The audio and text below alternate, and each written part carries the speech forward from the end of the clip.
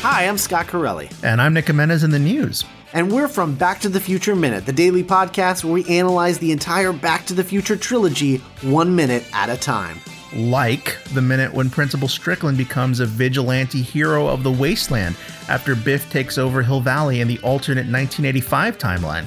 I don't remember. Or the minute where we learn that Dr. Emmett Brown is secretly the saxophone king of Hill Valley.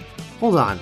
When did that happen? When we slowly start to realize that George McFly may have murdered both of his parents. Okay, now I don't remember that being in the movies. Well, Scott, that's because none of those things are actually in the movies, but it's all stuff that we talk about on Back to the Future Minute. Back to the Future Minute, available at duelinggenre.com and wherever you get your podcasts.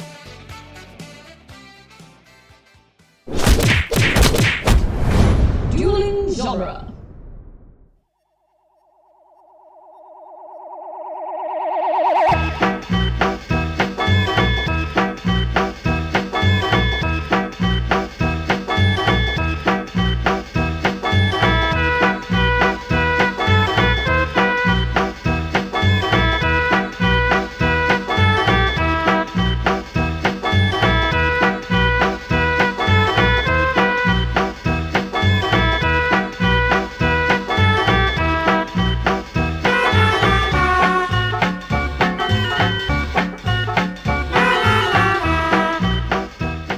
Welcome back to the Cornetto Minute, the daily podcast where we review and reanimate the Zom-Rom-Com Shaun of the Dead 1 minute at a time. I'm Scott Corelli. Nick Jimenez is still on his shed sabbatical, but I do have Neil and George back again from the Mogwai Minute. Welcome, guys.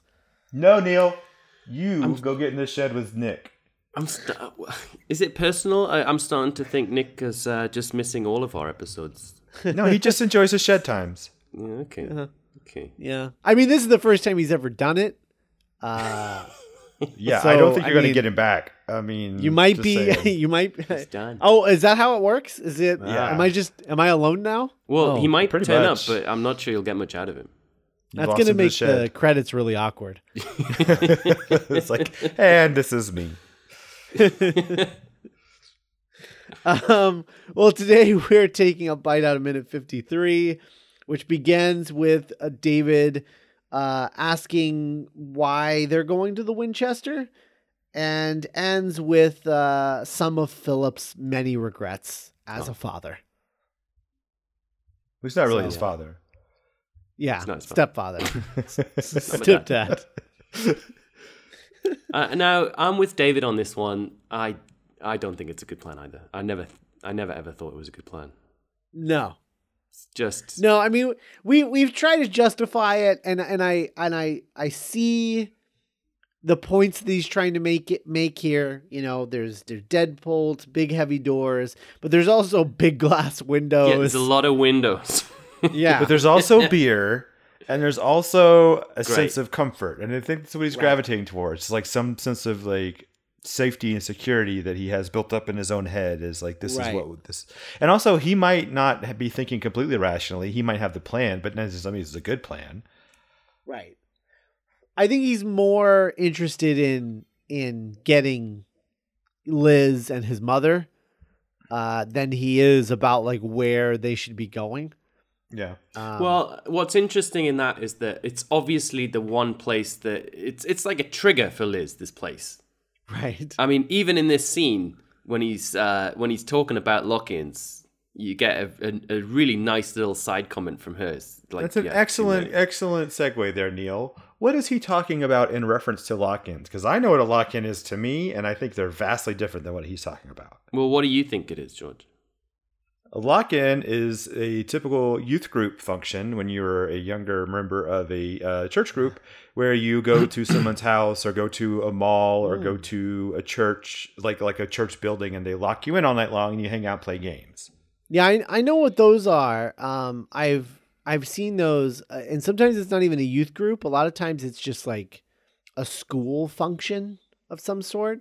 But it's definitely usually something that young kids are doing, and it's usually supervised of some sort. Yeah, however, it's like a social activity for young kids, so you can like hang out with members of the opposite sex all night long, but like not get yelled at. Right. However, lock-ins are also done at bars, where if you don't want to like, if you just want to hang out at a bar all night, they'll do a lock-in where they don't let any customers in, and you're not allowed to leave until the morning. But you can just like hang out there and drink all night. That sounds terrible.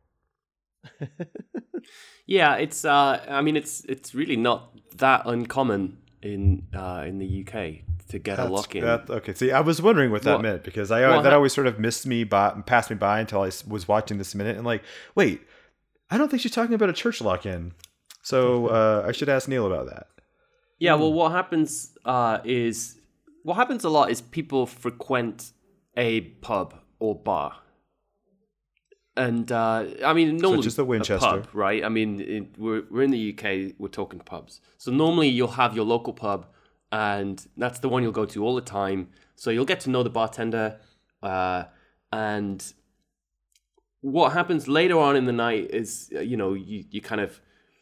This goes back to actually before the extended opening hours or licensing hours. Normally, well, in the past, it would be 11 o'clock in the evening, and that is time at the bar. And you then have like 20 minutes to drink up and get out. So most people would leave, but if you're kind of expecting the lock-in, if your buddy's working behind the bar, you would just hang around, and he would go and lock the door at 20 past 11. And you can just keep going. He'll give you some more pints. He may or may not ask you to pay for it. Pints of thickness. And you can kind of it could be just for another hour or two, or it could go longer than that. Depends on. See, Scott, I don't know if you realize this, but Neil used to work in a pub. Oh, interesting. I did. My student years. See, I listened to you, Neil. Oh, well, thanks, George. Don't need to sound so angry about it. I just love that your relationship is built on the most minimal of requirements to have. This is it. This is all I get from George. We'll listen to each other. Exactly. We listen when each other talks. No, and I think too. Typically, at least here. When there's a lock-in, it's off the books. It's not an official thing. Correct. Yeah. And it's usually, like Neil said, one of the bartenders, and it's a thing where like, okay, we're shutting the bar down. Now I'm going to start drinking as the bartender. Yes. I know you. And so we're all going to hang out in the place I work, and we're going to drink. It also feels like something you can do when your average beer alcohol by volume is like 4%. Mm-hmm. 3.5%, 4%, something where you can, because the idea of like staying in an American bar with all their like high craft beers and trying to drink those all night long just makes me curl up inside and die. Well, you got a choice, George. You don't have to drink those strong ones, Yeah, but those are the good ones, Neil. Yeah, but they're all good ones when you're that drunk, George. Much better than a pint of thickness. Yeah. Well, what is that, George? What are you talking about? Well, no, whatever that beer is. Thickness? Thickens? Guinness? Thicksons. Oh. Thicksons. So George does pay attention sometimes when I talk, because in the pub that I used to work at, which is a chain pub, it's the biggest chain pub in the UK, is a chain called Wetherspoons. And it's pretty rough going, most of them. Some of them are quite nice. The one I worked in was pretty rough. And it served a pint of Theakston's bitter for £1. Oh. So, yeah, pretty cheap. I mean, it probably isn't £1 these days. That was kind of almost 20 years ago. It was 20 years ago. So I hope it would be more now. Maybe it's otherwise, they're not adjusting for inflation. But even then, that was a cheap pint. That was a really cheap pint. It's like a $2 PBR now or something like that. And we used to get, old men used to kind of, it was an old man's pub. And you'd open at 11. So if I was on the opening shift, you would get like the same one or two old men knocking on the door at like 1 minute to 11, wanting you to open because they want their pint. Wow. Yeah, and they would knock on the door and they would do that thing where they look at their watch and they tap their watch, like, come on. And you'd be like, all right, George, in you get. They're all named George. I don't know why I picked the word. And that's how Neil met his co-host on Mod by Minute. I am 85 years old, 60 when we met, and we've been going strong ever since. No, I just thought he was using that as a cover, and it was really just you, just tapping your watch. Come on, 1 minute at a time. Let's do this. That's how it started. That's how he's had it in his brain since then. 1 pint every minute. Wow. So that's something interesting. Yeah, because I've heard the concept of especially in like Europe that people drink beer like with their breakfast and things, and it's like whoa. Not smiled upon, but also not particularly frowned upon either. Like it's just sort of like an accepted part of culture or something.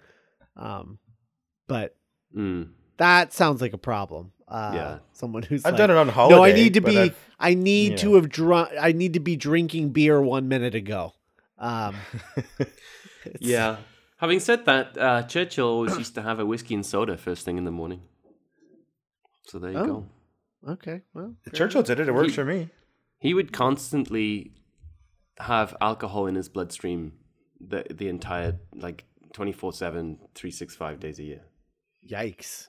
Yeah, he would. How long? He would have a whiskey. Did he live to? Oh, he got to 80, I think, when he died. Yeah. Okay, that's not so bad. Yeah, he was a and he successfully navigated half the world through a world war. I mean, it's you can't really. He had a whiskey and soda at breakfast, and he would nurse it like the whole morning, and he would just be topping it up with soda, or like someone would be topping it up with soda for him, and that would last him through till kind of like midday. Then he'd have lunch, and he would have a couple of glasses of champagne over lunch, and then I guess probably a little afternoon tipple of something or other, maybe a sherry or another whiskey, and then on to dinner. More wine. Or he'd have fixins. So every day. Incredible. Every day. Yeah, that's a whole lot of alcohol to run the country with. Yeah, during during World War II. Yeah. Yeah. No big deal. Yikes. Whatever. So Neil, I have questions about UK gun laws. Okay, yeah. So this whole thing about the rifle being deactivated and all of that, we got a little bit of it. We know that the gun laws in England are they're a little more stringent, we'll say, than in America. Yeah. So can it's you not tell a us, pretty high bar you're setting though for that. Can you tell us a little bit about what the gun situation is in England? Yeah, it's really only kind of farmers and people who actively kind of go hunting. It's more of a country thing.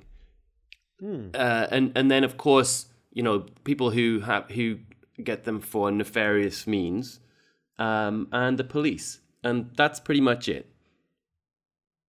It's very rare to see a gun in the UK unless it's being held by someone from the police special unit, and that's only the special unit. Most policemen men or women don't carry a gun.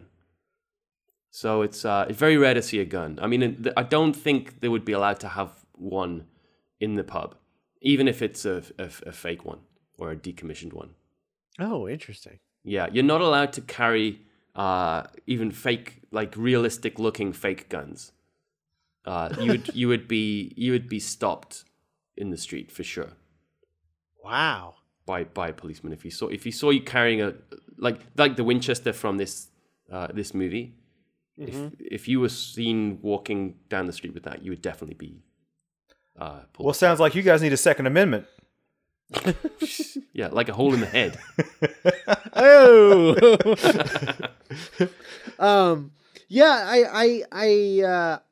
We sort of settled on the fact that like the Winchester is got sort of an American country western theme, and the titular Winchester is not a right. Being a Winchester rifle and everything, but presumably because of what's his name, the owner of the pub, right?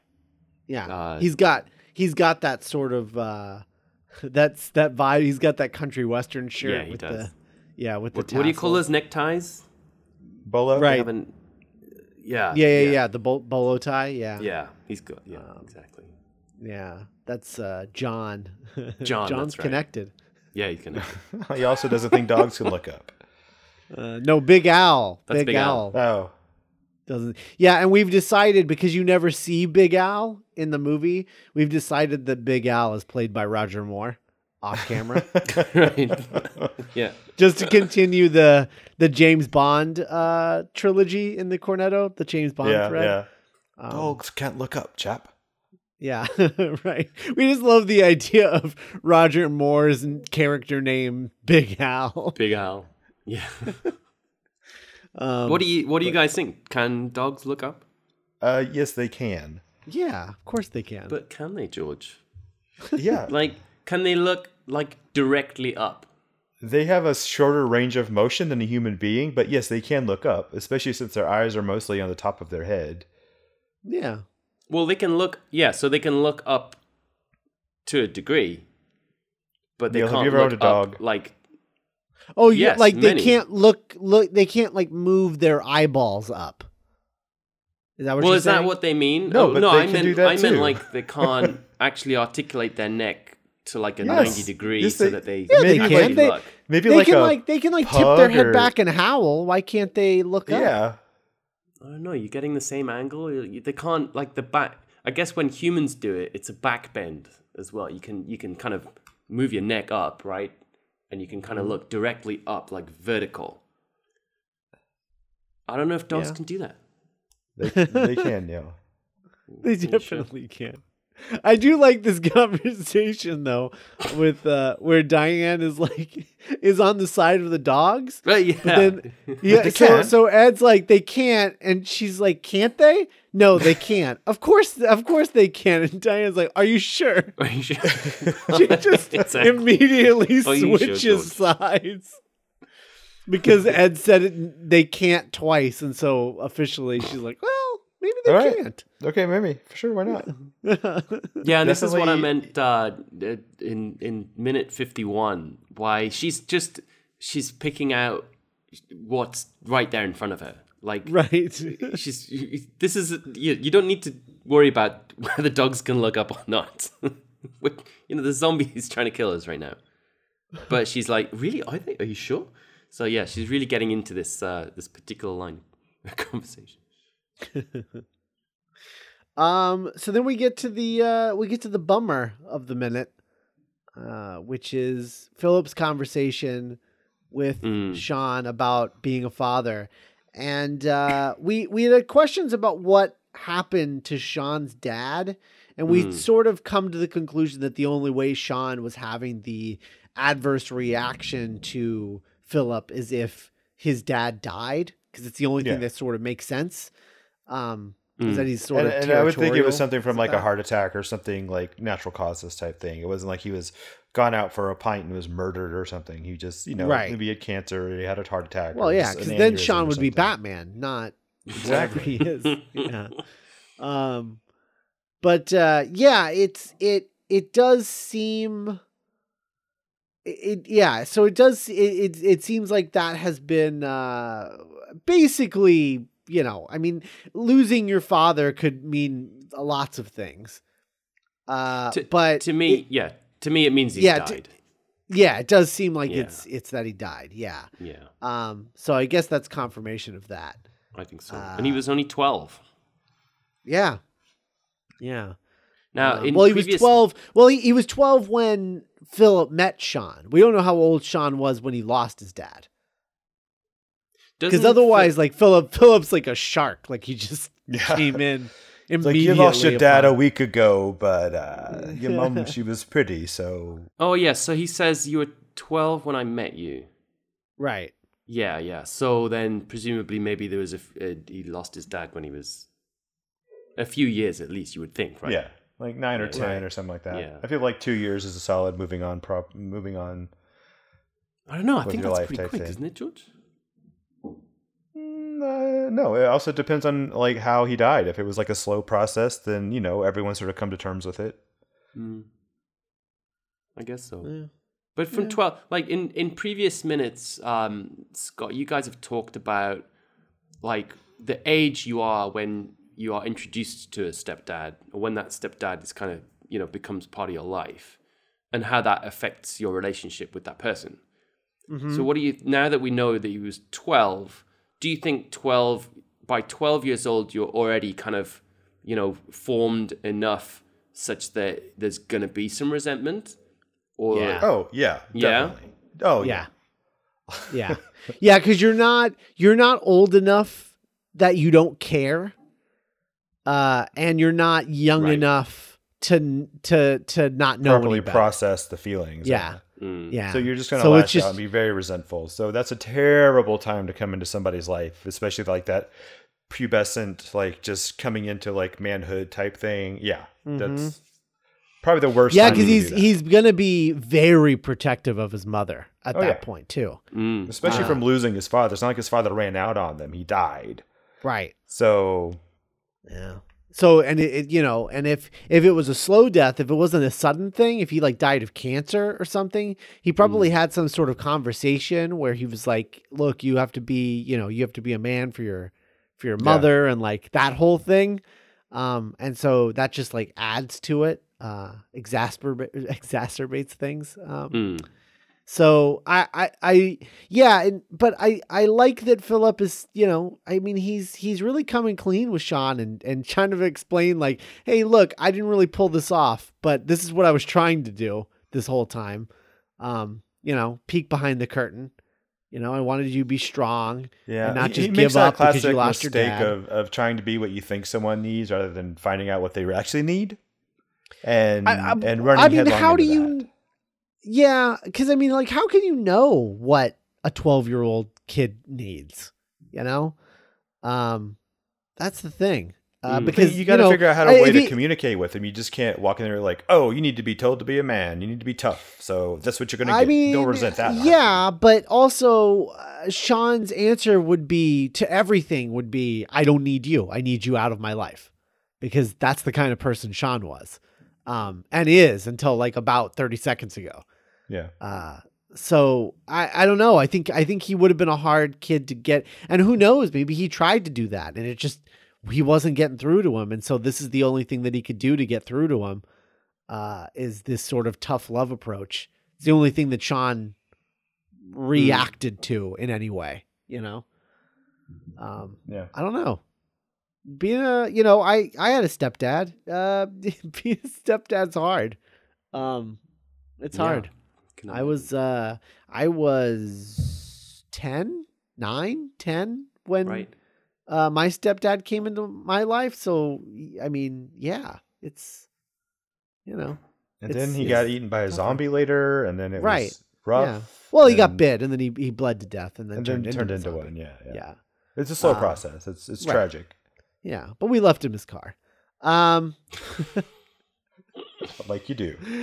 But I like his sort of I don't know, his philosophy about it, where he just like, he realized that Sean needed motivation, somebody to prove himself to, and he was like, I'll be that guy. Like he needed a villain. Sean needed a villain to be a hero against, and Philip was like, I'll be that villain if that's what it takes. And there's something admirable about that, I think.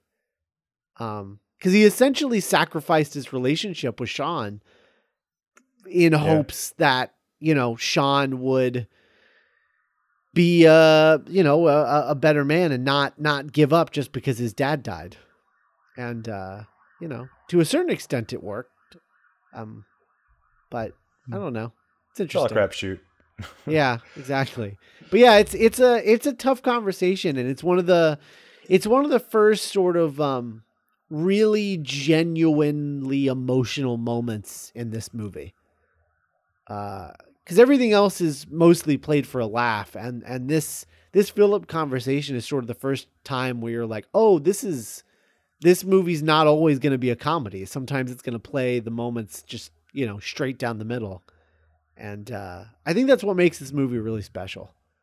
And I think he grows on that. He grows on that as he goes with the trilogy. He starts to find more breathing room for the emotional moments to where World's End.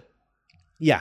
I'm saying it right? Yeah, that one is majority of it. It's like a serial drama. Like I remember watching that going like, man, this is some dark stuff. Yeah. Like for that, like the whole robot thing, that was fun. That was funny and silly and weird and aliens and like that. But then like the core of it was like heartbreaking. And he found more maturity and growth in his own work to where he could make room for that and let it breathe and still be part of the story. Yeah. It's an interesting balance that I think takes a very deft hand to really nail it. And I don't know how. I find it fascinating that they're able to do that. And it's to the point, I mean, you'll talk to a lot of people who will say The World's End is the least funny of the three movies. And I actually think it has a stronger joke to minute ratio. Yeah. It's just that the dark moments are so dark. Peaks and valleys, that you forget you were laughing 5 minutes ago. It catches you off guard. It's like, oh, yeah. shit. Yeah, whoa. Yeah, whoa, right. whoa, exactly. Whoa, yeah. That's rough. That happened? Oh, my. Yeah, it definitely. Yeah. But this is, I mean, you really got sort of like those three main moments of emotional purity. You've got this moment with Philip. You've got the Barbara section a little bit later, and then you've got the stuff in the basement toward the very end. Those are sort of like the three big emotional moments of this movie where, there's no laughs to be had. It's a really dramatic moment.